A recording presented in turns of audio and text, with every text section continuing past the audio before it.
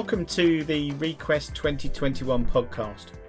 In the winter of 2021-22, a team of 10 members of Scouting, 8 from Kent and 2 from Scotland, will be sailing together on the Bark Europa tall ship from South America to Port Lockroy in Antarctica. The plan is to sail exactly 100 years after 2 scouts sailed on Shackleton's original Quest expedition. I'm Alan Noak and I'm project leader, and I'm the person who came up with the whole crazy idea in the first place. Each of the participants is to carry out an Antarctic research project. So my personal project is to produce a soundscape record of our journey. That's before, during and after Antarctica. The plan is for this podcast to include interviews, scouting historical links, events and research project work that we record along the way. So please join us as we venture to Antarctica and back again on the journey of a lifetime. It promises to be a memorable experience.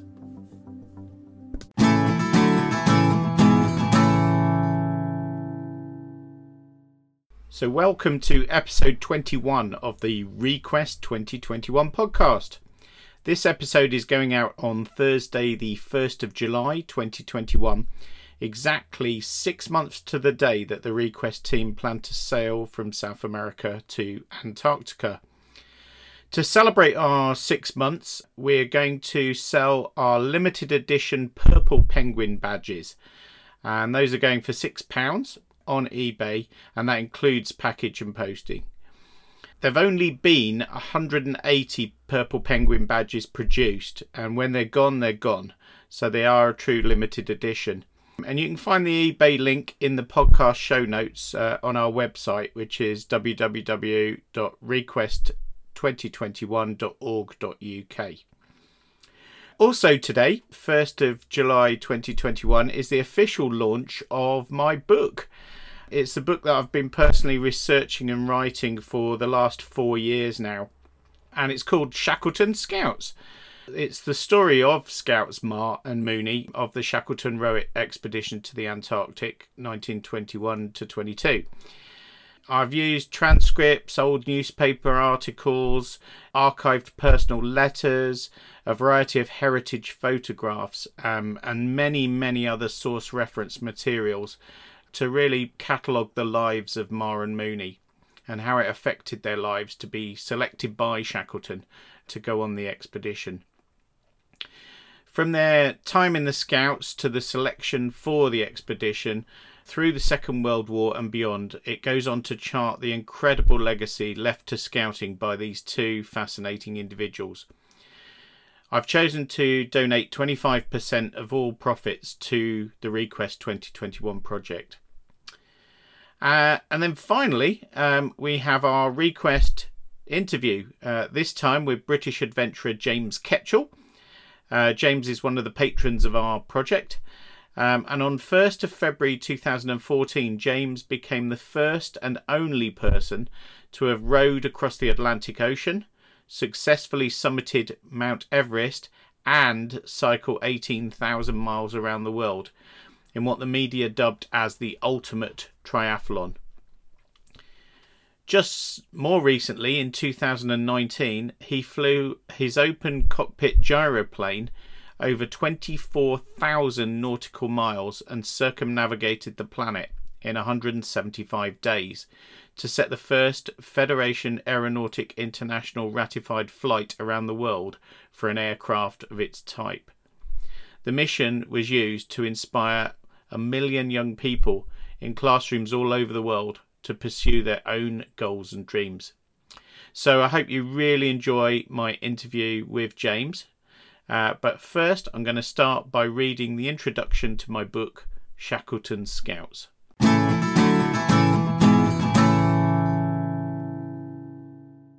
Shackleton Scouts. Introduction.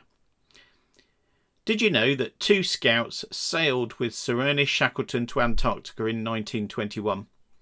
Personally, I first heard the story of Shackleton Scouts back in 2013 when I stumbled upon Johnny Walker's Scouting Milestones website by chance, and I was inspired to buy a copy of James Marr's book, Into the Frozen South.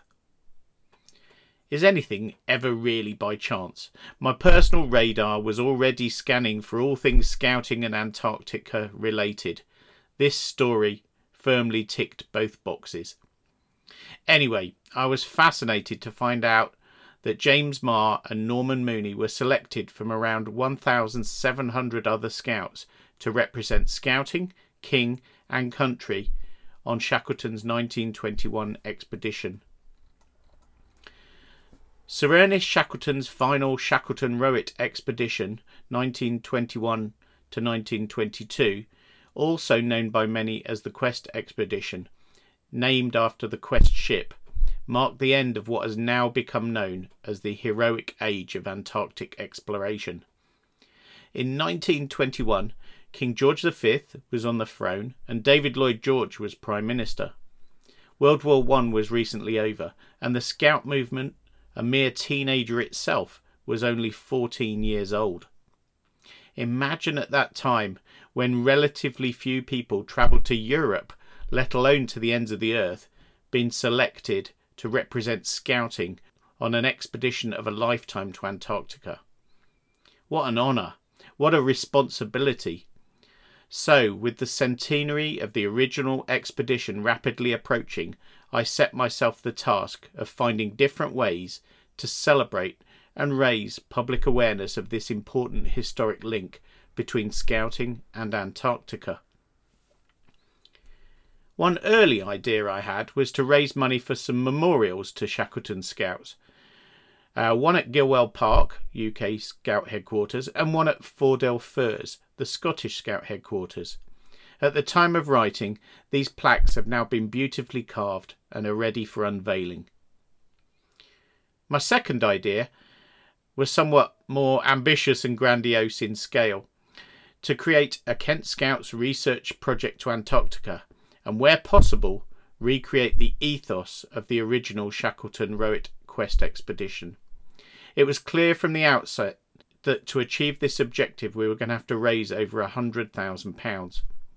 I now know how Sir Ernest Shackleton must have felt when seeking funding for his grand schemes. This in turn has brought me to my third idea. With 4 years to go until the centenary, I decided to write a book about Shackleton Scouts and donate a percentage of the profits to our Kent Scouts Global Projects Fund, earmarked for the ReQuest 2021 expedition to Antarctica. It's taken all of those 4 years to write and publish. So if you've purchased this book, I thank you from the bottom of my heart. You're helping to turn a scouting dream into a reality. Join me, and together we can find out more about these two young Scottish scouts who set off to find adventure in the early 1920s with one of the greatest ever explorers, Sir Ernest Shackleton.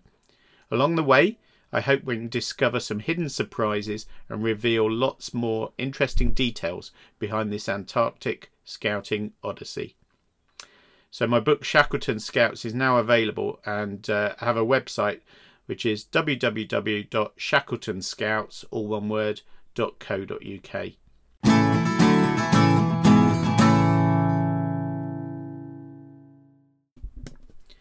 So next up is the interview with James Ketchell, one of our patrons for the project, and the author of The Ultimate Triathlon.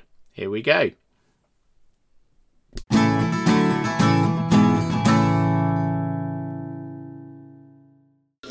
My name is James Ketchell. I grew up in Basingstoke in Hampshire. I was born there, 38 years ago now, so getting on a little bit. And I was a Sea Scout when I was young for a little while. Yeah, I didn't really have a huge amount of confidence actually when I was young. I sort of really struggled at school. I didn't really start to get into doing the things that I do now until I was a little bit older. I left school and got a job. And then, one of my interests was motorcycles, and after a few lucky escapes, on the road, I decided not to ride on the road anymore, and I started racing bikes. And I was a bit unfortunate. I had quite a serious accident. Right. Wasn't that bad, but I couldn't walk for a while, and I had to spend a bit of time in hospital.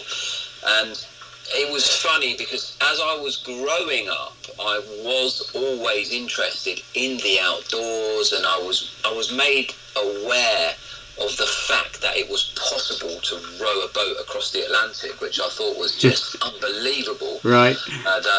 The concept and the idea of someone rowing a little boat across the ocean to America or the Caribbean was just mind-blowing. And that sparked an interest in adventure, but I never really did anything about it, probably because when I was young, I was probably a little bit immature.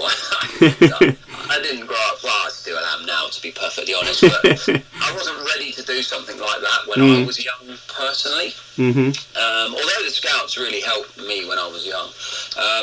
So I remember when I was lying in that hospital bed, the doctor said, to be honest, I don't really know whether you're going to be able to walk properly again. And it was a little bit of an eye-opener for me, because I thought, you know what, you don't realise what you have until it's taken away from you. It's also a bit of a gauntlet, isn't it? Because it's almost laying down the challenge of you'll never, if someone tells you you're never going to be able to do something. Yeah, absolutely. And I just thought it was like a light switch moment that just something felt right. I thought, you know what, I don't know how I'm going to do this, but I need something to aim for, because it took a couple of years to do all the physio and make a recovery. Yeah. I decided that I was going to try and row a boat across the Atlantic. Didn't have a clue what I was doing, but went out and found some people. There weren't that many people that had managed to do this. This was 10 years ago, so it wasn't as popular then as it is now. So I managed to find some people that had done things like this before, and the hardest part was really probably all the challenges that you're trying to push through and overcome now, and that is just getting to the start line. It's not actually that difficult once you get out there. Yeah. So I took a few crazy risks. I remember one time I kept telling people what I was going to do. I had this vision, this idea, this dream, but it wasn't really a reality because I had nothing to show anyone. So one day I went to the bank and I spoke to the bank manager, and I asked him if I could borrow some money because I desperately wanted a new car. I didn't tell him that I'd found a second-hand ocean rowing boat that I was going to buy, and it was just luck that he typed. This was in the days when banks were giving money to anyone. He typed in on the computer and said, well, you can borrow £22,000. I said, yeah, that's brilliant. That should get me a nice car. So I borrowed the money. I mean, it was a huge risk. I didn't have any sponsors at that point at all. I went and bought a second-hand rowing boat. But then the project became real because I had something to show people. And I could say, that's where I sleep, this is where I row, this is how you make water. And this space on the side would be perfect for your company logo. And honestly, as soon as I took that risk, all these things started to happen. And I managed to make it happen. I could talk to you for hours and hours and hours about being out in the Atlantic, but it took. I wanted to do it with someone else, but no one would do it with me. At the time, I couldn't find anyone, so I did it on my own. And it usually takes about 70 or 80 days for a solo rower to get across the Atlantic, and it took 110 days, 4 hours and 4 minutes. So not that I was counting right, but it was magical out there, and the wildlife was incredible. I was hit in the face by a flying fish. They really do fly that way. I was bitten on the nipple by a fish. There's a crazy story. I was in the water cleaning the bottom of the boat, and a little fish bit me, and huge big fin whales would swim up to the side of the boat. They're gigantic when you see those things in person. Oceanic white-tipped sharks kind of circled around. They were fascinating. Really intelligent creatures. I would throw food in to get them to come closer. And one of the things that I realised when I got out there was I had this dream, this goal of rowing across the Atlantic, but I kept putting it off. I always was sort of thinking, well, it's not the right time, and I don't know if I can do this. I was worried about what other people thought of me, and many things stopped me from doing this over the years. And when I got out there, I thought, you know what, this is not as hard as I thought it was going to be. It was hard. I mean, I was hungry and tired a lot of the time, and I ran out of food. 230 miles from Antigua. Oh my God. Around that, but I thought, I'm doing it. I'm somehow doing this. Yeah. I put this thing off for so many years, and when I did have the courage to do it, I thought, why have I put it off for so long? Yeah. It's funny, isn't it, how the brain sort of puts barriers in the way and plays tricks on you. And, you know, I often say to people, if you really want something, you'll do it. And rowing across the Atlantic was 99.99% in the mind. Yes. It actually physically wasn't as difficult as you might think. And even if you've never rowed a day in your life, you could get in a boat and row across the Atlantic. You just take it slowly to begin with and build up. And, you know, by the end of it, after 3,000 miles, you'll be a pretty good rower. Yeah. So, and I only ever set out to do that. I never set out to do anything else. That was my goal. And I had a real job at the time. I was working, and they gave me time off. But then, you know, as you know, I do a lot of work with kids. And one of the things that I tell them is, when you do something you have not done before, you know, push yourself outside of your comfort zone, because there's got to be an action to get a reaction. Good things will come your way. Doors of opportunity will naturally open if you push yourself. No one's ever going to knock on your door and say, surprise, I'm a great opportunity, if you're not doing anything to put yourself out there. Yeah. And during my preparation for the row, I met another guy who was also rowing across the Atlantic. He was doing it with someone, so he didn't need to do it with anyone else. But he was a very accomplished high-altitude climber. The guy had climbed Everest like 5 times. And so I set out to row across the Atlantic, and I managed to do it. But off the back of it, I ended up getting an opportunity to go out and climb Mount Everest the year after. So that's how it linked up. Oh, okay. That's how it all linked up. And I didn't know if I was going to be able to do it or not.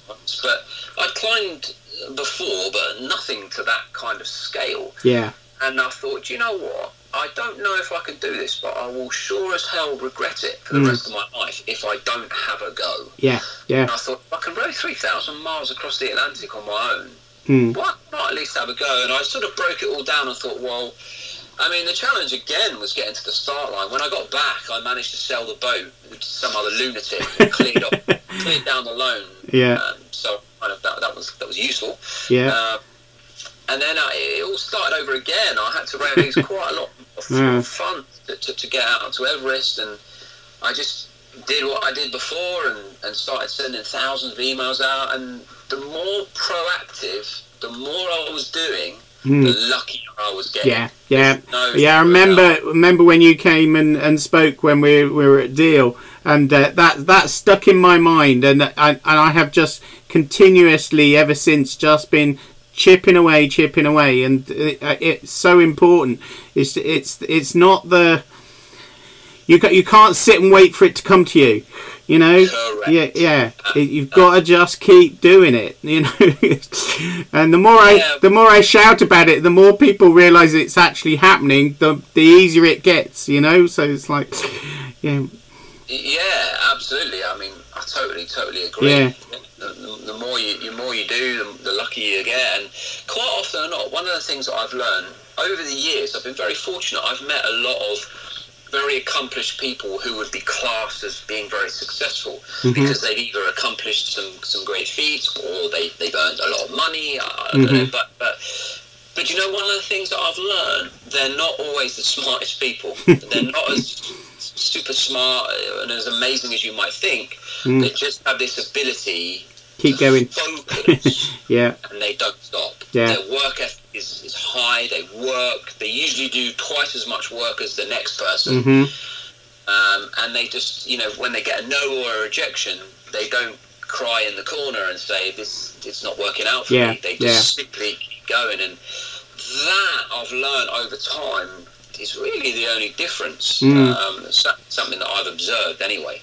I'm sure there are people out there that are naturally gifted and intelligent at certain things, but one of the things I have learned is passion, energy, enthusiasm, work ethic, and just effort will 9 times out of 10 take you further than someone who is very talented but just has got no get up and drive, can't really be able to do anything. And that's good inspiration for. Never underestimate the just having some energy and some get up and go. Definitely. Even if you haven't got a clue what you're doing, you will inspire someone to help you. Yeah, You absolutely. yeah. Will. So how did you end up doing the cycle then? So I spent some time out on Everest, and I could talk to you for hours about that, but I managed to stand on top of the world. It was the hardest thing I've ever managed to achieve, actually. Yeah. Then it literally nearly killed me. I didn't realise that I had a lung infection. I had pneumonia. Oh, God. And so I had some complications when I was descending. Thanks to my Sherpas, I was able to get back down. But I was very poorly. So when I flew back to the UK, I actually didn't go home. I was taken straight to hospital. And I spent some time. I spent a couple of weeks in hospital with pneumonia. Mm-hmm. And I was lying in that hospital bed, and I eventually got better. And once I got out of hospital, things had sort of changed a little bit for me. Over time, I had accidentally fallen into a different type of life. In fact, it was when I got back from Everest that the Scouts asked me to become an ambassador. Oh, of course, yeah. Some things with them, which I was kind of already doing anyway, to be honest. So, yeah, sure. And I started giving more talks at companies. Companies started paying me to speak. And I didn't really know where my life was going to go, but I found something that I was passionate about. Found something that made me feel content to a degree and felt right. And trust me, I had many people saying to me, "When are you going to get a real job?" And you've had yeah, those ones. many times I had that. They were actually well-meaning people. Yeah. They weren't necessarily trying to deny me of anything. It's just human beings have a habit of telling other people what they think they should or shouldn't be doing. But that's okay. So I decided that I needed to continue with this type of thing, and I thought to myself, I was actually inspired by another guy who cycled around the world, and I thought, you know what? I'm going to cycle around the world, and when I do it, I'm not going to do it the fastest or anything like that. There's no record-breaking cycler or stuff. But I thought, I'm going to speak in a school in every country I pass through, because something that made it, and it became apparent to me that young people listen to me I don't know why. Maybe I'm a bit young myself at heart, and I don't know, but I seem to have this knack for connecting with young people. And I enjoy doing that. B, it might provide some value. It might inspire someone to pursue their own goals and dreams. And C, it just feels right. Yeah. So I set about, and it didn't actually cost a huge amount to cycle around the world, if I'm honest. And I did secure some funding to make it happen.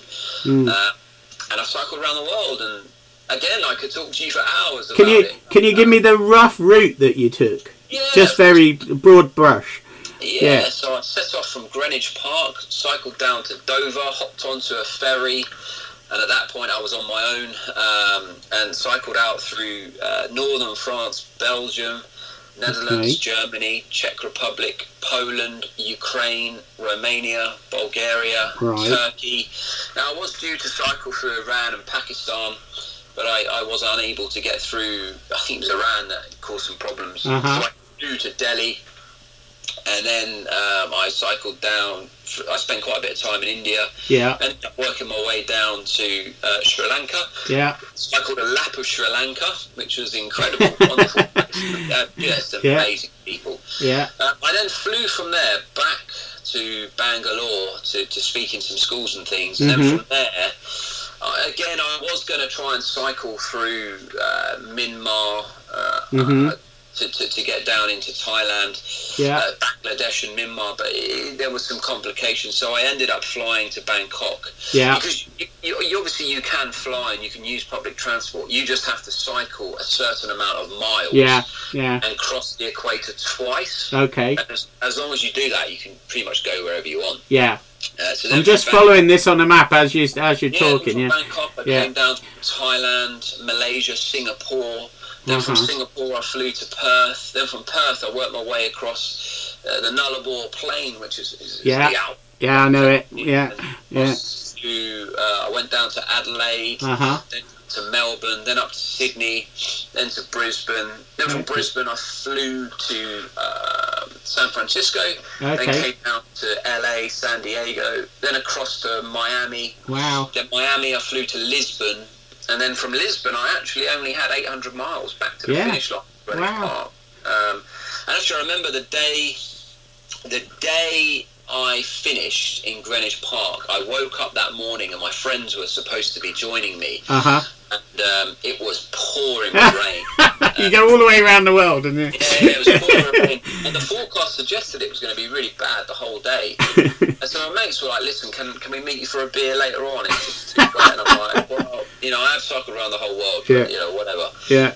And I remember I set off that morning thinking, oh, bloody brilliant, you know, go around the whole world, it's pouring with rain, it's going to be like this all day. Yeah. But if there was anything I learned over the years, and that is, never give up, because you never know what's around the corner. And I'll never forget this. That day, when I thought it was going to be a rubbish day, and the forecast suggested it was going to be heavy rain all day, something crazy happened. As I got on my bike and got closer to London, it was like someone was looking down on me. I mean, the clouds passed, and I ended up arriving in beautiful blue sky and sunshine, and it was like, don't know how that happened, but it did. And you don't know what's around the corner. Changed for the better. Good.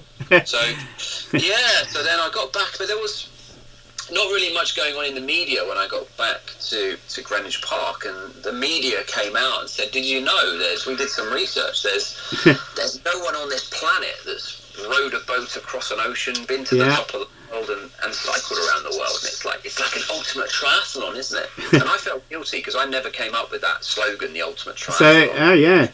It's a great title. I'm a terrible runner. I've got bolted ankles, so I really can't run particularly well. And I'm also a terrible swimmer. Not really a triathlete, to be honest. But you can see it's just three things. No one ever questioned it, so I kind of went with that. And I ended up calling the book The Ultimate Triathlon. And then, you know, some other things happened off the back of that. That's when I met an amazing guy called Ash, who's a scout leader himself. Yes, I know Ash. I've met him, we attempted to row across the Indian Ocean, and we were just a bit unlucky. What happened, really? We had the boat, we got into some difficulty with the boat and things. We ended up having to be rescued. But I tell you what, it was around those times that I ended up learning and really growing the most. And what I mean by that is, when everything that someone is working on is going the way you want it to go, and you're getting the results you expect and feel you deserve, and you know, when you're at a point in your life when everything you're doing is going well, you've got good relationships, you're paying all your bills, and you're making progress towards a worthy goal, life is easy. It's easy. But as soon as something really goes wrong, you don't get what you're looking for, you know, something just doesn't go your way, and you're faced with some real extreme disappointment, it's really only those times that you actually find out what you're really kind of made of. I remember when I got back to the UK, I was really down and fed up. It was this like massive dark cloud. There's always that post expedition sort of downer. You almost know it's coming, you know. And I felt like with what happened, we were rescued. Your mind plays tricks on you. I felt like I'd let myself down. I felt like I'd dashed down, but something happened that I didn't expect. And that is, my phone was ringing off the hook, because that rescue was like global news. So when I got home, people were ringing me up saying, you're the guy that was rescued. I said, yeah, that's me. And they wanted to book me to come and speak at their event. They actually weren't interested. I'd climbed Everest and done some other stuff. They said, we want to know what that was like. Being out in the Indian Ocean and being rescued and climbing up the side of a bloody great oil tanker. And I didn't realise, because you'll never see it at the time. You'll only ever see it looking back. But there'll always be something good that comes off the back of something that doesn't go your way. So this kind of dark cloud of disappointment ended up having this fantastic silver lining around it, which I never saw at the time. You can only see it looking back. Life can only be lived backwards, or whatever it is. But I ended up going out to the Amazon jungle after that, and then I ended up working on another project, and I took a guy across the Atlantic in a pedalo. But again, he became unwell, and I had to orchestrate a recovery, a rescue in the middle of the Atlantic. And then I decided, I was going to work on a project on my own to row a boat around Great Britain on my own. And that's quite difficult. It's quite technical because the most dangerous place you can be in a boat that doesn't have an engine is right next to the coast. Yeah. And so you're limited to what you can do if the wind picks up and the tides become quite strong. So it was very technical how I was going to get around. And, I didn't think lightning can strike twice, let alone 3 times. Crikey. I was a week into my row and I became unwell myself, and I actually had to be taken off the boat. And that was when things really started to get quite dark and disappointing. And here I was, this guy who'd achieved some seemingly impressive feats. I climbed the world's highest mountain, cycled the world, rode an ocean. But now everything I was touching was going wrong. And people, well-meaning people again, were sort of saying, look, you've had a good run, you need to give this up now. Go back to normal. You've had 3 big failures. Call them failures or whatever you want to call them. But you've had 3 big things that just haven't worked out for you. You're at risk of damaging your credibility. So that was never nice hearing that. But I kind of thought, you know what, I owe it to myself to continue doing the things that I believe in, and over time I've learned that what's really important is living and standing up for your own values and what you feel is right, and things that you believe in and things that you're passionate about. And I enjoyed what I was doing, and I decided that I wasn't going to give up on this sort of lifestyle that I'd crafted together for me. And I decided I was going to try and do something else, and I thought, you know what, I've always had an interest in aviation, but that's when that started. Yeah, I always thought that flying was for people that had lots of money or were highly intelligent, and I fell short by a long way on both of those. But I decided to take it one step at a time, and I wanted to do something different. So I couldn't afford to fly helicopters, so I thought I'd learn how to fly gyroplanes, and was very lucky. I picked it up very quickly. I think where I used to race motorbikes, my coordination and balance was quite good. So it didn't take me long to pick up the flying. I found it quite easy and very enjoyable. I was kind of like quite motivated for it. And then I thought, you know what? Well, at the time, no one had flown one around the world. There'd been a few attempts, but I thought, you know what? I got no idea if I can do this. But here I was, where I had this potential opportunity to have a go at something, and it just felt right. And again, I didn't know whether I could do it, but I thought, you know what? I've come this far. I've learned how to fly. I am going to have a go at trying to fly around the world. And long story short, I managed to do it. Yeah, I know. It was an incredible feat.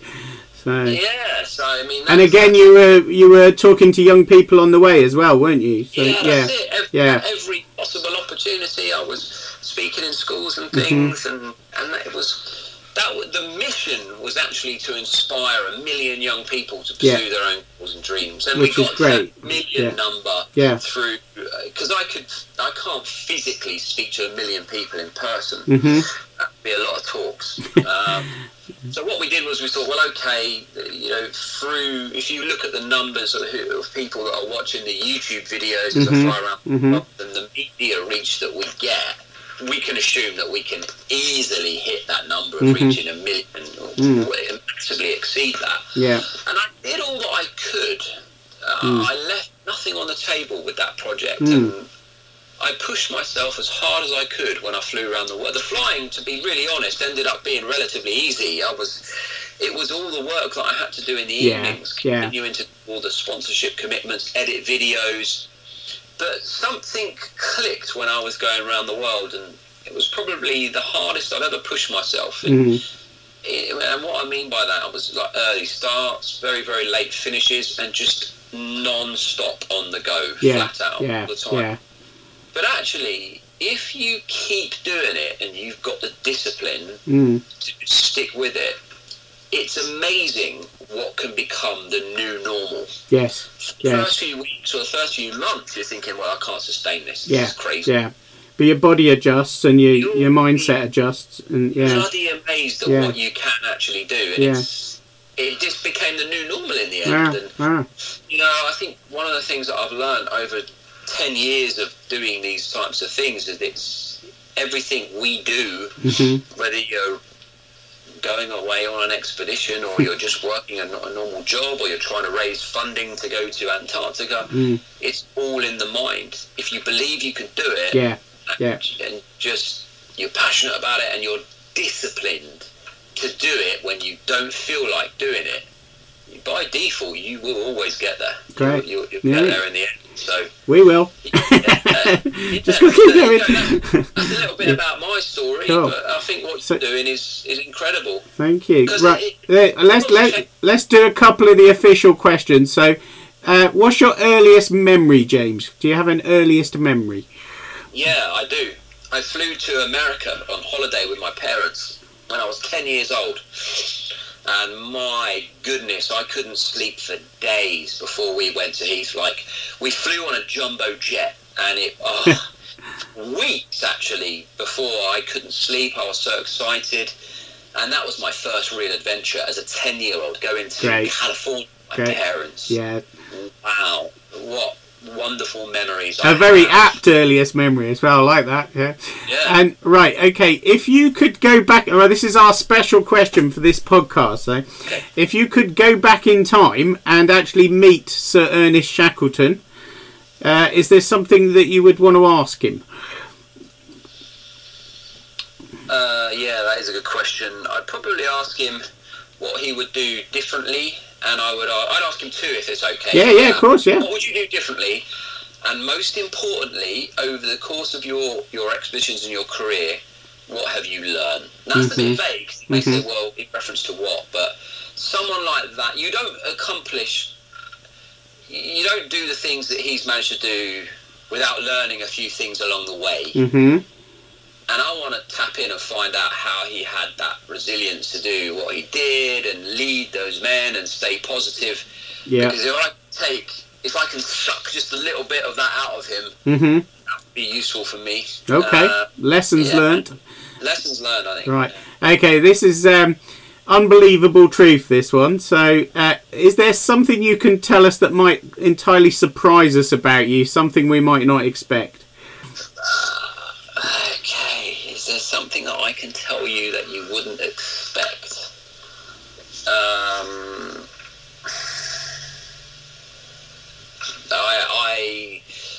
don't know.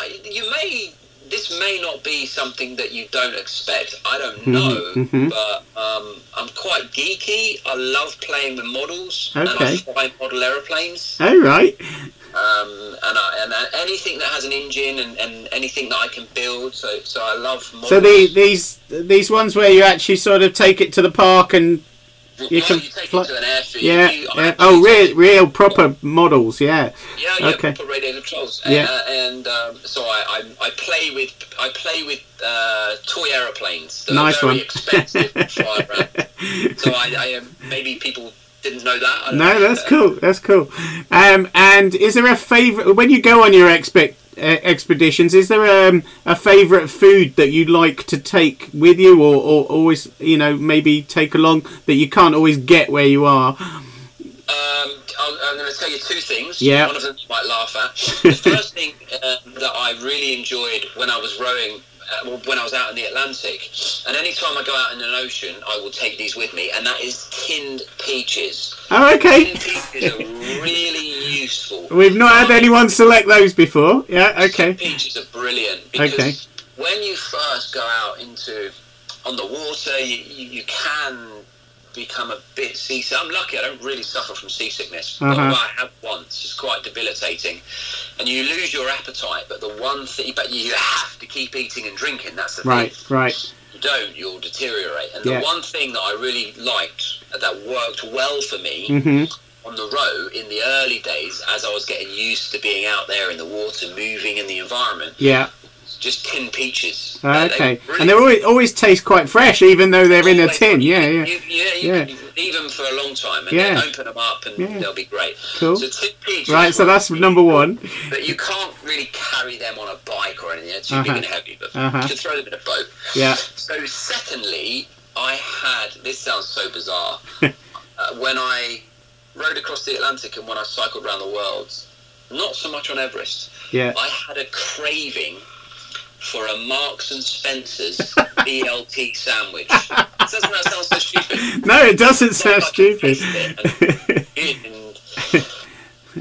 That vision of biting into a nice fresh one was lovely. Yeah, okay, yeah, because people talk about, you know, missing steak and chips and things like that, but and I do have another funny story for you. When you row a boat across the Atlantic and you come into Nelson's Dockyard in English Harbour, anyone who's crossed the Atlantic gets a free meal. Oh, really?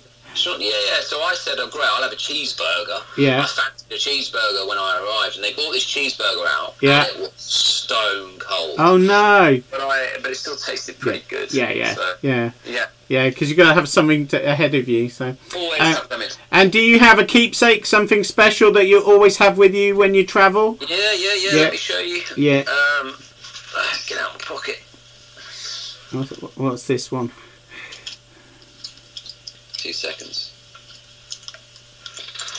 I don't know how well you can see this, but that's St. Christopher. Yeah, cool. You can't get more appropriate than the St. Christopher. Yeah, well, that's kind of what I thought. And I was given this by someone before I rode across the Atlantic, and I've taken this across the Atlantic, up Everest, around the world. Great. It's never... And once I thought I'd lost it, but I managed to find it. I've got my granddad's war medal, which is, you know, I walk the Pennine Way with it.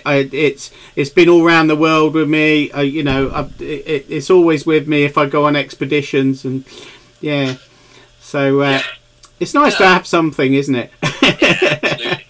Okay. Now you've not been to Antarctica, have you? Never no. Been. Okay, but what are your feelings about Antarctica? Why do you think it's such a special place for people? Well, the average person doesn't get to go there. It's not something that you can just go. It's a very isolated, remote place. Mm-hmm. I like the expedition history attached to it. Yeah. And the world, there's no shadow of a doubt, the world is changing. The world is warming up. Mm-hmm. In 100 years' time, Antarctica may not be the Antarctica that we know now. Yeah. So it would be great to go there at some point, and certainly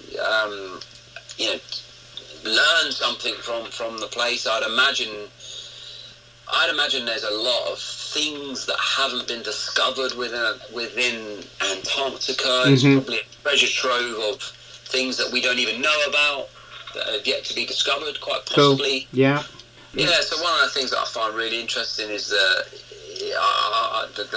mapping and sort of surveying element of Antarctica. And I know years ago a lot of the people went out there to do that with very limited equipment, and it's a really harsh place in the winter, isn't it? Just imagine experiencing temperatures down to, it's the coldest place on Earth, I believe. So, yeah, there's many things about Antarctica that are quite interesting.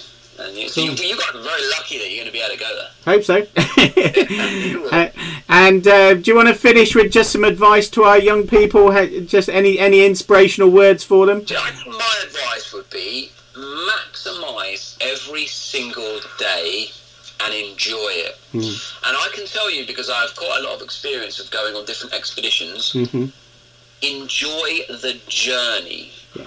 It's not an end thing, just enjoy the whole experience and maximise it. Try to get as much out of it as you can. Try to give as much as you can, and know and value how lucky everyone is to get this opportunity, because there are very few people on the planet that are going to be able to do what a lot of the young scouts are going to be doing very soon. So just enjoy it and maximise it, and work as hard as you can at getting as much out of it as you can. Cool. That's really, and just enjoy it. That's great, James. Thank you.